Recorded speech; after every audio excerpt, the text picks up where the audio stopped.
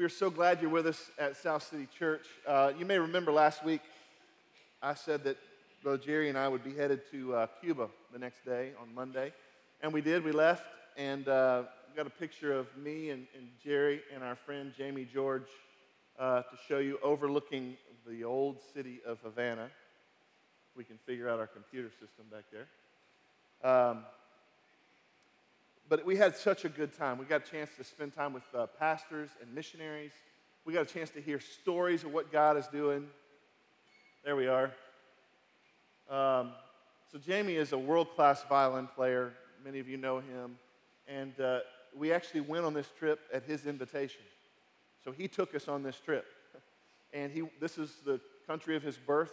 He wanted us to see where he was from, and he wanted us to see some of the struggles of the country of Cuba, and we saw them. We got a chance, like I said, to be with pastors and missionaries and encourage them, but more so they encouraged us. Jamie got to give a concert. We saw 6 people come to know the Lord as a result of that concert. We had another concert that was different than his. A young woman prepared a meal for us, a lunch for us in a very meager home. And we had a wonderful lunch. And after lunch, her husband said, well, we're a very musical family. And he began to play a song on his phone. And as he began to play that song, his wife began to sing. And at first what felt like, wow, okay, we're going to be sung to at the dinner table here, which is a little strange, a little awkward, turned into the most beautiful worship service you just can't imagine. I couldn't understand a thing she was saying. But my spirit was connected to the Spirit of God, and I began to just weep. And I looked around the room at all the other men that were around the table, and we were all just weeping. And it was special. We got to spend some time with a missions organization that has 600 missionaries just on their side of the island. And they told us that the Lord is doing a great work in Cuba, that over just the last few years, 200,000 people have come to know Jesus in Cuba. Isn't that good? God is doing a work in Cuba. And I'm excited to tell you, we took a little bit of money from our church, and we were able to bless a few different people. And part of what we gave to as a result of being there was we're sponsoring 2 of those missionaries for a year in Cuba to do the work of ministry in Cuba. South City Church is sponsoring them. So that's a special thing. It was neat to be able to give towards that. People make between $15 and $30 a month in Cuba. And though that's not enough to live on, that's what they make. And so they find other little ways to get little bits of income. But it was such a blessing. God's doing amazing work there. And I got a chance to pick up, anytime I go somewhere around the world or somewhere in the country, I have to pick up like toys for my girls, right? T-shirts, stuff. I got to bring, it's basically a bribe so they don't tear the house apart. I say, I'm bringing you something, just keep your cool, don't drive your mom completely crazy. And so we went around, we found some different toys and fun things, and some dear friends of mine heard that I was going to the country of Cuba, and they wanted some toys as well from the country of Cuba. And many of you may not know this, but evidently the island of Cuba produces some of the best cigars in the world. Now, I'm not a huge cigar fan by any means, but some of my friends are very big cigar fans. And so we decided to pick them up some cigars that we thought were, man, these are going to be the best cigars in the world. And we've got somebody that somebody knows somewhere, and it's going to just be an amazing thing. We're going to get these cigars, the best cigars in the world, for very cheap. And as we brought home almost 200 cigars. And so as I got home, I started realizing, wait, we got these really cheap. I started going, you typically get what you pay for. If that statement's true, you get what you pay for, then maybe we didn't get the right thing. I started looking online and comparing the real thing to what we had, and we didn't have the real thing. So anyway, I had to break the news to all the friends that were expecting these fancy cigars. But the thing is interesting is it's really hard to tell the difference. Very tiny little details. I'm looking at videos online, and I'm seeing all these tiny little things that make what seems to be real not real. And I thought this week, man, how interesting that we're in this portion of our story of the church, And the reality is, when you walk into a church, it's very hard to tell who's real and who's not. Who's an authentic believer in Jesus and who's an inauthentic believer in Jesus. It's very hard to tell. So we're going to get into our story of the church, our study in Acts today. Look with me, if you would, in Acts chapter 4. This is going to be the very end of the chapter. In fact, I'm going to go back just a little ways from our text last week so that we can kind of read this in context. This is Acts 4:34. It says this, "There was not a needy person among them, for as many as were owners of lands or houses sold them and brought the proceeds of what was sold and laid it at the apostles' feet, and it was distributed to each as any had need. Thus Joseph, who was also called by the apostles Barnabas, which means son of encouragement, a Levite, a native of Cyprus, sold a field that belonged to him and brought the money and laid it at the apostles' feet." Chapter 5. "But a man named Ananias with his wife Sapphira sold a piece of property, and with his wife's knowledge he kept back for himself some of the proceeds and brought only a part of it and laid it at the apostles' feet. But Peter said, 'Ananias, why has Satan filled your heart to lie to the Holy Spirit and to keep back for yourself part of the proceeds of the land? While it remained unsold, did it not remain your own? And after it was sold, was it not at your disposal? Why is it that you have contrived this deed in your heart? You have not lied to man, but to God.' When Ananias heard these words, he fell down and breathed his last. And great fear came upon all who heard of it. The young men rose and wrapped him and carried him out and buried him. After an interval of about 3 hours, his wife came in, not knowing what had happened. And Peter said to her, 'Tell me whether you sold the land for so much.' She said, 'Yes, for so much.' But Peter said to her, 'How is it that you have agreed together to test the Spirit of the Lord? Behold, the feet of those who have buried your husband are at the door, and they will carry you out.' Immediately she fell down at his feet and breathed her last. When the young men came in, they found her dead, and they carried her out and buried her beside her husband. And great fear came upon the whole church and upon all who heard of these things." Now, this story is a little different than the rest of the story. I mean, for 4 whole chapters, we've been in the story of the church, and it's been beautiful, hasn't it? I mean, it's been, like I said last week, it's almost too good to be true.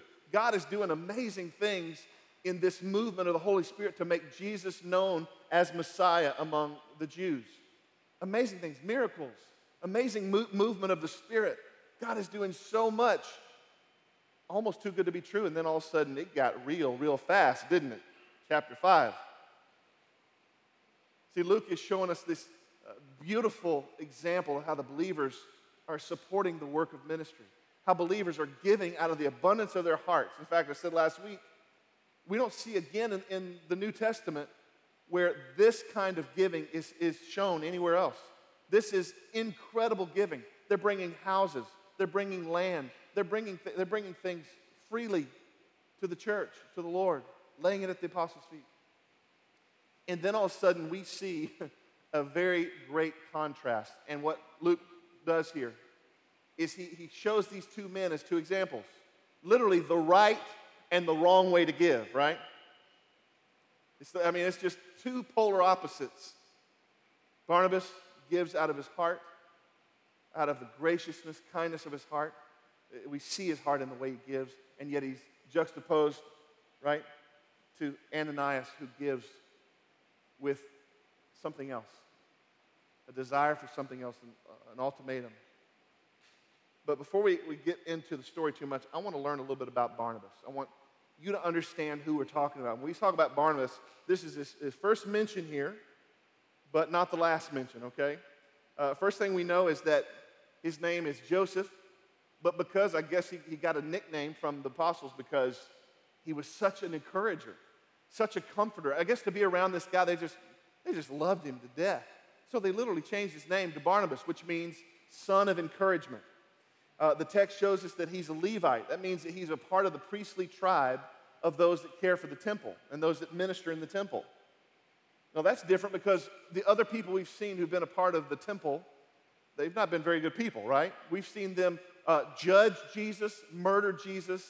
We just saw in chapter 4 the Sanhedrin, which would have been part of the priestly tribe, part of his family. They judge and almost stone Peter and John.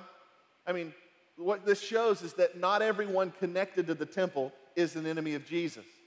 That some of those people decided to trust that Jesus was the Messiah and follow him. And so that's very interesting. He's a Levite. He's from the island of Cyprus. He's related to Mark, according to Colossians chapter 4. In Acts 9, it just gets better and better. In Acts 9, Barnabas is the guy who introduces a newly converted Saul. You remember Saul, who changes his name to Paul? This is the guy who's killing Christians. He's on a manhunt to kill Christians. It's the same thing as me walking into your home with the leader of ISIS. Hey guys, check out my new buddy. What would you do? You would be like, right? That's who Saul was. And it was Barnabas.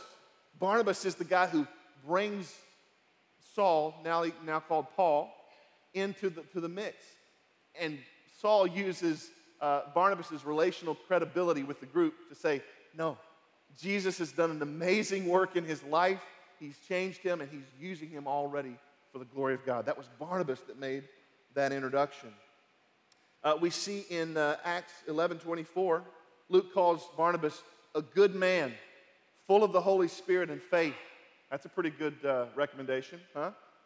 Then we also see in chapter 11 that he takes on a mission to Greek converts in Antioch. He also, in chapter 11, accompanies Paul in his early mission work. And then we see in Acts 13, he co-pastors the church at Antioch with Paul. He's becoming a big deal, isn't he? Acts 13, he goes on the very first missionary journey with Paul. And you know where he goes? To the island of Cyprus. It's almost as if, we don't know for sure, but it's almost like Barnabas said, I know a lot of people that need Jesus. My family, my friends, can we go to Cyprus? Who knows? But he accompanies Paul to Cyprus. And then we see in Acts 15 that he represents the church at Antioch before the Jerusalem Council, which was a big deal. This is what I love about this story and this look into who Barnabas is. We get to see in Acts 4, at the end of the chapter, we get to see here the condition of his heart before we see the impact of his life. You see that? We see Barnabas as a giver, as an encourager, as somebody who wants to live the way he speaks. He's following up his words with his life. He's authentic. He's giving out of the abundance of his heart. We see the beautiful condition of his heart before we see the impact of his life. Now, this is what it means to us. That'll always be the case. For you, for me, for any of us. Before God uses any of us to do anything, he needs to see the condition of our heart in the right place. He needs to see that our hearts are going to be obedient to him, that we're going to love, that we're going to be the real deal. We're not going to be inauthentic. It's from this small, meager introduction of Barnabas that we get to see into his life, and then we get to see the impact of that life throughout the early church. It's not insignificant. This is a big character in the story of the church. So the first statement on your card this morning, it's easy to look at this story and see giving. See two examples. To see the giving of Barnabas, see the giving of Ananias. But this story is not necessarily about giving, really. It's deeper than that. It's about the condition of our hearts. It's about authentic or inauthentic faith. The story's really not about giving. It's about the condition of our hearts. It's about inauthentic or authentic faith. Barnabas gives out of his heart with a desire to be a blessing, with a desire to be gracious and kind and trusting of the Lord. Ananias gives, with his wife's knowledge, deceitfully. Why? They give so that they can seem religious. They give because they want to fit in a clique of fancy religious people. At least that's what they think. If we can just seem like we're giving everything, we'll seem really, really religious, really something special, super spiritual. And so we're going to take a look at this question that Peter asked. And if we don't look into this kind of deeply this morning, it can be a very confusing text. So I want us to look at this together. This is Acts chapter 5 and verse 4. Let's read this together. It says, while it remained unsold, did it not remain your own? Peter's asking this question to Ananias, basically saying, you didn't have to sell this.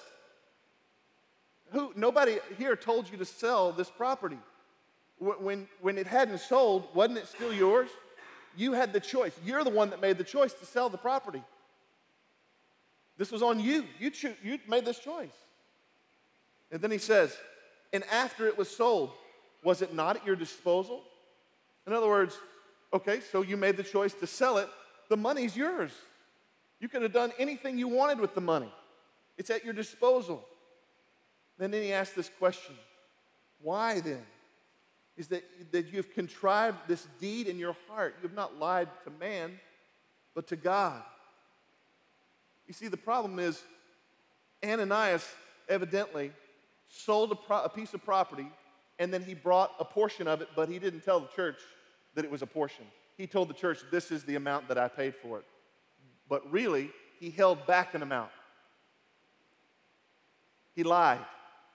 He was deceptive so that he could have approval of man over approval of God, thus rejecting God's provision. You know, anytime we give, we need to give out of love. We need to give out of joy. We need to give out of the abundance of our life, the abundance of our heart. That's what Paul says in 2 Corinthians chapter 9, verse 7. It says this, the point is this, whoever sows sparingly, with a little bit, sparingly will also reap sparingly. Whoever sows bountifully will also reap bountifully. Each one must give as he has decided in his heart, not reluctantly and not under compulsion, for God loves a cheerful giver.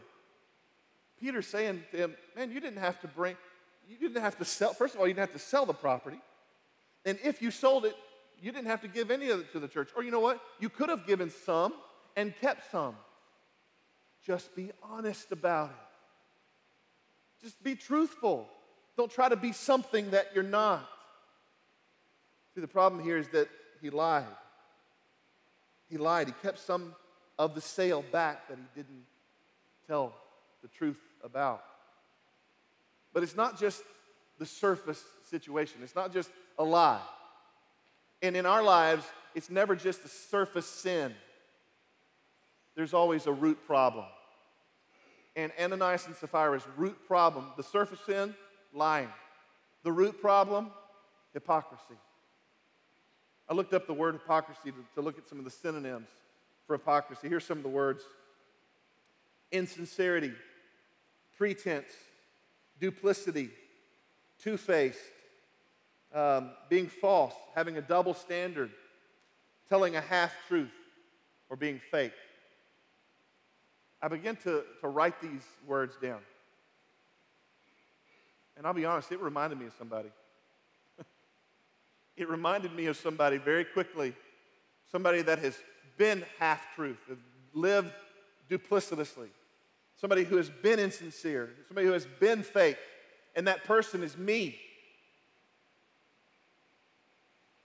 There was no question that when I began to look at this, I began to realize I am Ananias. How often have I brought some to the Lord, but not everything? How often have I wanted to be perceived in some way, but my life didn't live up to it? A big problem that I've had in my life is an addiction, a desire for approval. When I was in high school, it got me in trouble and it almost got me killed. You wanted me to fight? I'll fight. You want me to do something? I'll do that. And I just followed what anybody else wanted of me. To this day, it's still a vice for me. I still struggle with wanting people to like me. I want people to think I've done something. I want to take credit for things that I shouldn't take credit for. And to this day, as the song says, Lord, my heart is prone to wonder. I feel it. And like Ananias, I want to bring this when really I'm hiding this. We all struggle with a sin of hypocrisy at times. And Peter speaks to the issue, doesn't he? He says, why have you contrived this deed in your heart? It's not just something that we do.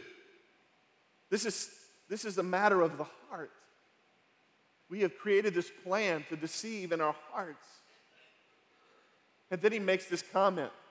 He says, Ananias, you've not just lied to men, you've lied to God.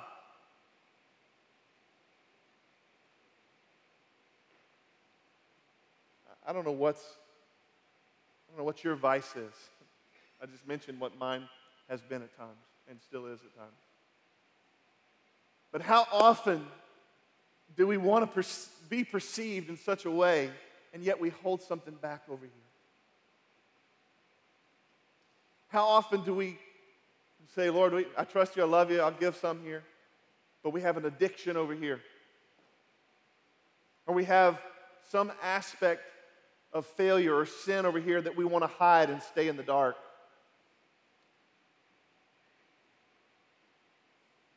Can I just encourage you, church, to come into the light? It doesn't matter how messy your life is. It doesn't matter how messed up you are. It doesn't matter what you've done or where you've been or who you've been. That's God's job to clean us up, right? The Word says, even while we were yet sinners, Christ died for us. That's just saying, bring it. Bring your mess. Bring your sin. Bring your problems. Bring the brokenness of your life. Because this is what we do when we say, Lord, let me look like this, but really I'm over here. I'm going to hide this over here. You know what we're saying? We're saying, God, I can take care of that sin. I don't need you, Jesus. I got this over here. I want to look like this. I want to look like things are together, but I don't need you. I'll hold on to this thing. This is my idol. This is what I worship. Friend, will you let it go? Will you drop it? Would you come to the light, as messy as your life may be, and let God do His job? It's His job to forgive. It's His job to save. It's His job to change you. It's your job to be honest. It's your job to come with authenticity in the brokenness of who we are.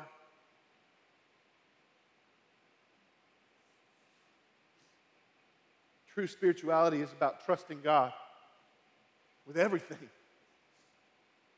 If we truly want to be a spiritual people, we can't hold things back. We've got to say, God, this is all of me. This is all of my life. Ananias couldn't do that. He didn't trust God. He didn't trust that God would take care of his needs, did he? I'm just going to keep this a little bit back here because I might have a need. No, God has your needs taken care of. I'll just hold this a little bit back, but I need this a little bit. No, you don't. It's called an idol.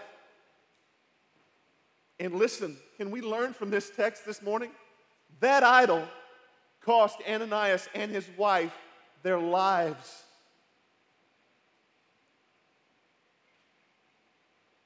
True spirituality is about trusting God with everything. Here's a couple of doctrinal questions that this text raises, and I want us to address them. They're hard questions. I want us to look at them. The first one is this. Do you think Ananias and Sapphira were believers in Jesus? It's a difficult question. I began to look into it. The reality is, yes, I think they were. They had been included in this congregation of those who had believed. They had also been involved with the Holy Spirit, which means they had had a relationship with Him. They were believers. Okay, so that leads us to the next question. Can Satan fill our hearts as believers? Can Satan so influence us that we would sin like this against the church or against the Lord? Is that possible? Yes. Don't forget this conversation. Remember the conversation between Jesus and Peter? Here's the context. Jesus is telling his disciples that he has to give his life, that he has to be crucified. And Peter is passionate. Peter says, no. In Matthew 16:22, it says, Peter took him aside and began to rebuke him, Jesus. He began to rebuke Jesus. saying, "Far be it from you, Lord. This shall never happen to you."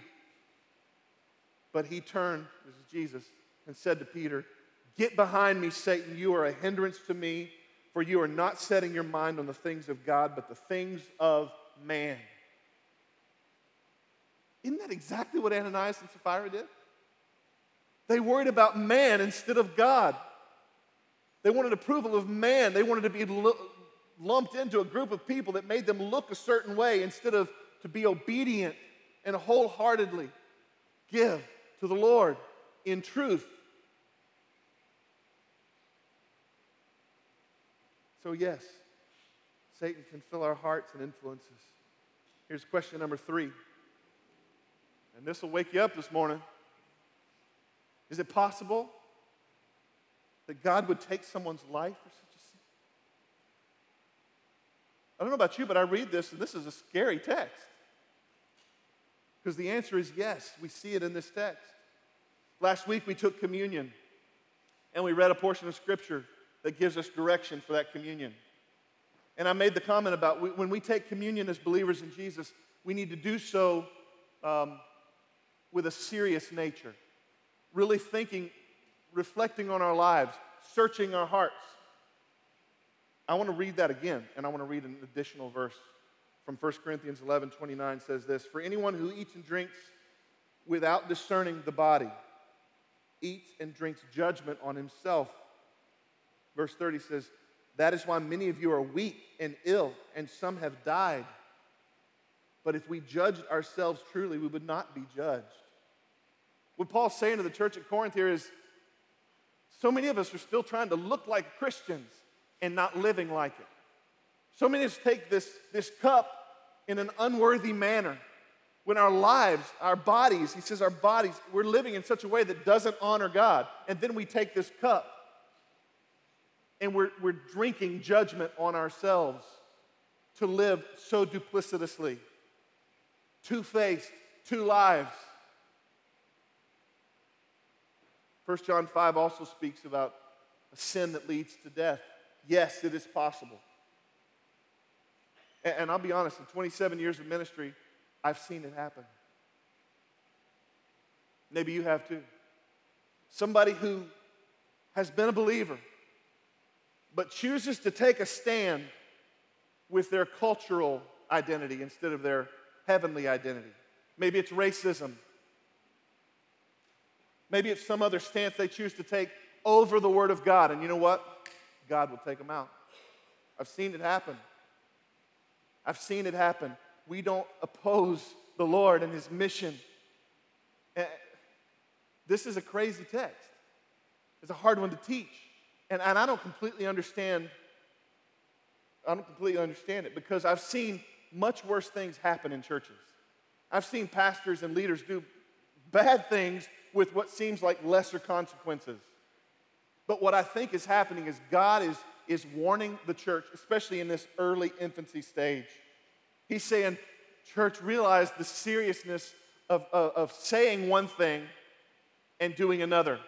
Realize the seriousness of being who you say you are. Let our yes be yes and our no be no.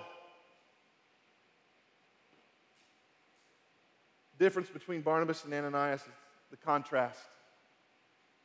Barnabas is filled with the Holy Spirit and gives graciously. He gives his offering freely. Ananias and Sapphira were filled with Satan's influence, and they gave with an ulterior motive, the approval of man. Let's continue our reading in Acts 5, verse 7. After an interval of about 3 hours, his wife came in, not knowing what had happened, and Peter said to her, "Tell me whether you sold the land for so much." And she said, "Yes, for so much." And Peter said to her, "How is it that you have agreed together to test the Spirit of the Lord? Behold, the feet of those who have buried your husband are at the door, and they will carry you out." Immediately she fell down at his feet and breathed her last. When the young men came in, they found her dead, and they carried her out and buried her beside her husband. Now look right here for a second. Husbands, believers, leaders of your home, listen up. Wives, moms, leaders in your home, listen up. I want to make you a statement this morning, and I want you to hear the truth of it. See, the reality is, truth and integrity will lead in our homes. And if they do, they'll bring life. Or temptation and deception will lead in our homes, and they will bring death. We'll say it again. Truth and integrity can lead in your home. It can lead in how you live, how you love, how you work, the things you watch on television, the things you access online, the way you speak to your wife, the way you speak to your children, the way you speak to the neighbors. Truth and integrity can lead in your home and bring unbelievable, abundant life in Jesus. Or temptation and deception can lead in your home, and every single time it will bring death. Maybe not as quickly as what we see in this story, but trust me, we can go either way. And it's our job. It's our job just to come honestly, truthfully, with who we've been so that the Lord can make us who He wants us to be. Peter gives this woman a chance, doesn't he? I feel like as I read this, I can almost see Peter saying, come on, Sapphira, in his heart, come on, I hope you give me the right answer. Did you sell the property for what you said you sold it for? Can you just feel that? She chooses to stay with their original plan, the plan that they contrived in their heart. She says, yes, for so much. Peter, I can just feel his frustration, saying, why? Why have you contrived in your heart to do this thing, to sin against the Holy Spirit? Your husband's dead and now you're dead. You know what I think about that? I think this. I think that was a grace-filled moment. In that moment, Peter was saying, you got a chance right here. You got a chance. I sure hope you take it. You can choose. Sapphira could have chosen in that moment to say, Peter, no, we lied. And I'm sorry. I want to repent. I want to bring my sin before you, before the Lord. I want to be honest. And I don't believe God would have murdered her. I believe she would have lived. She would have grown. And in the same way this morning, you sit and I sit today in this place in a moment of grace. We have the same opportunity she had right now in this moment. And that moment is filled with a question. What is your price? What's your price? Because Ananias and Sapphira, they chose their price. They chose their Savior. They chose their God. And we each have a price.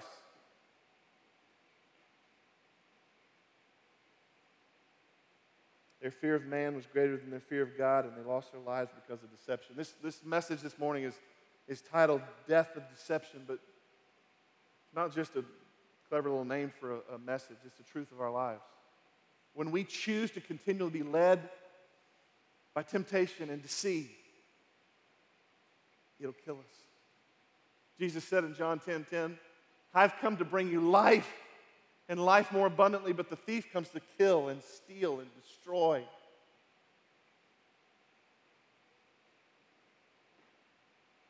Just encourage you this morning, what I've learned is that secrets,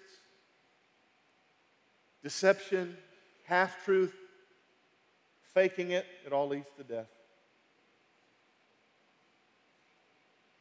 But honesty, authenticity, brokenness, complete truth leads us to life. The problem is we worry about the mess we bring.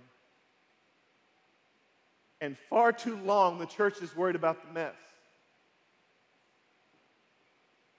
Mess doesn't matter. People are a mess. Our sin is a mess. May we bring our mess to Jesus and let Him clean us up. May we bring the brokenness of our lives to Him. You've heard that quote, may the church be a hospital for sinners instead of a museum for saints. That's our prayer. John 4:23, Jesus is speaking to the woman at the well. She was a sinner. She had been an adulterer. Here she's speaking to the Creator and Savior of the world. And he says to her, the hour is coming and is now here when the true worshipers will worship the Father in spirit and truth. For the Father is seeking such people to worship him. God is spirit, and those who worship him must worship in spirit and in truth. Listen, your greatest act of worship is not a song you'll sing in here. Your greatest act of worship will not be attending a service here or anywhere else.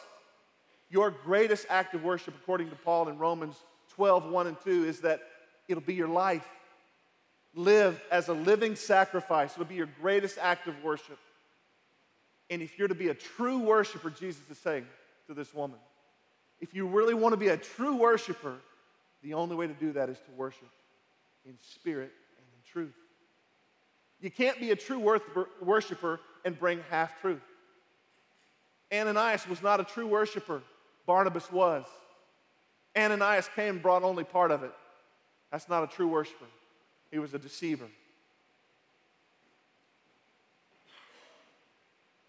How we live our lives is the greatest worship that we can give to the Lord. Here's our next point this morning. God will protect his church. He will protect his church, and he'll bring glory to himself one way or another. That's what we see in this text. It's a scary story. It's one that should give us pause. It's one that as we read it, we should go, oh,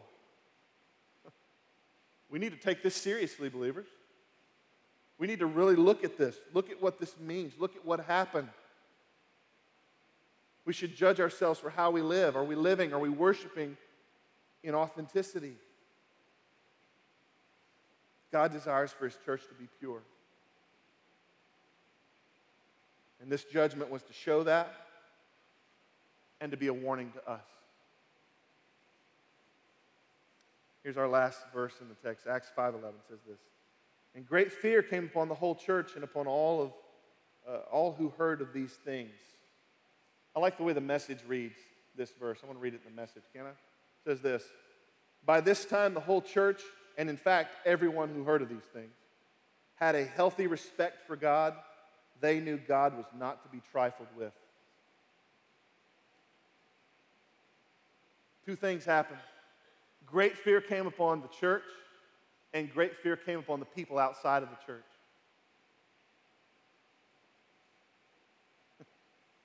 People, no doubt, begin to search their hearts. Can you imagine?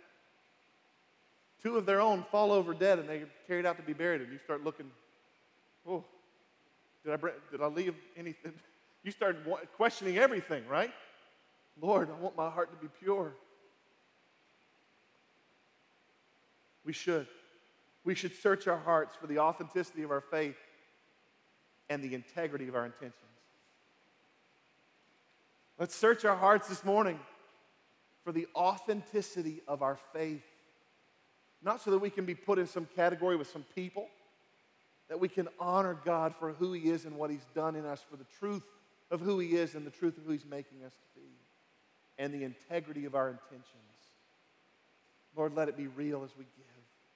Let it be real as we serve, not with some other weird motive to be seen in some way. Let us be true. So I want to ask you that question just as Peter asked Sapphira. Would you bow your heads and close your eyes this morning as our musicians come? I want to ask you that same question. What's your price?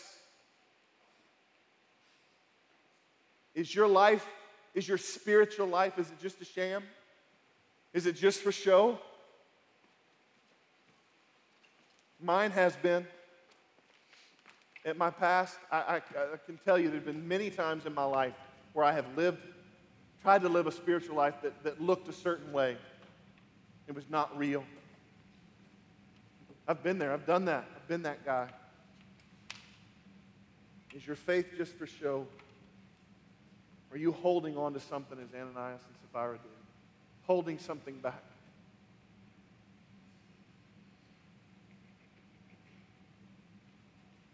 Church, I want to say to us this morning, we have a moment of grace.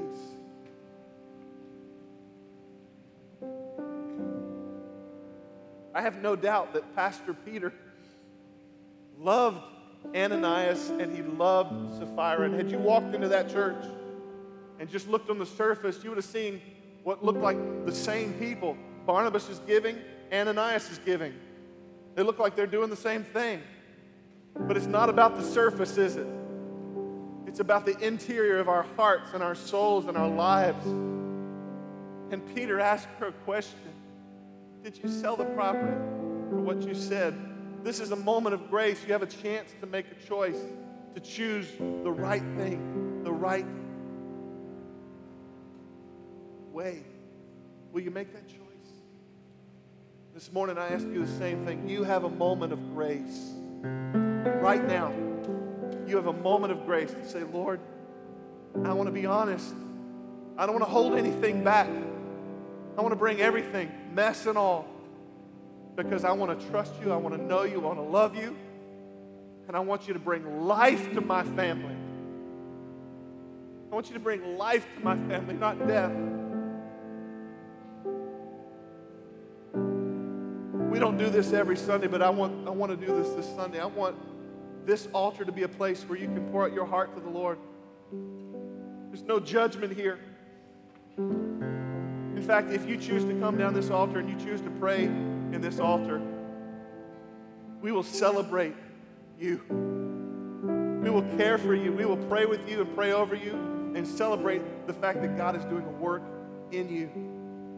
But may we be honest today, and may we take advantage of this moment of grace that God is giving us today to make the right choice and to choose His way today.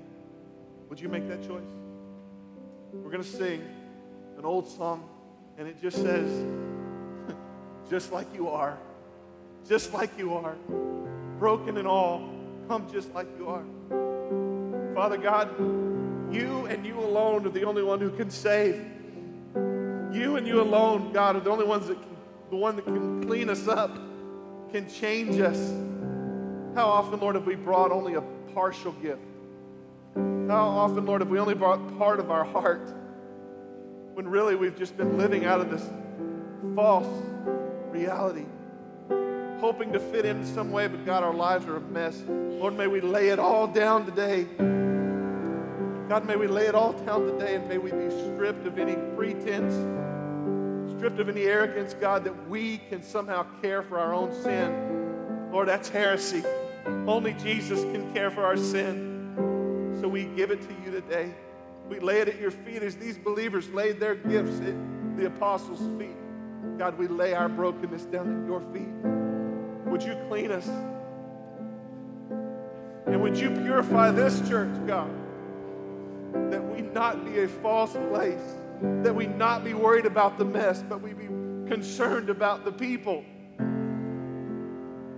And may it start with us. May it start with me. No greater faith than me. And Lord, you've redeemed me, and you are changing me, and you're giving me hope because of Jesus and Jesus alone. We surrender to you, Lord, and we come to you alone. Not worried about a fear or approval of man, only concerned about approval of God. In Jesus' name we pray.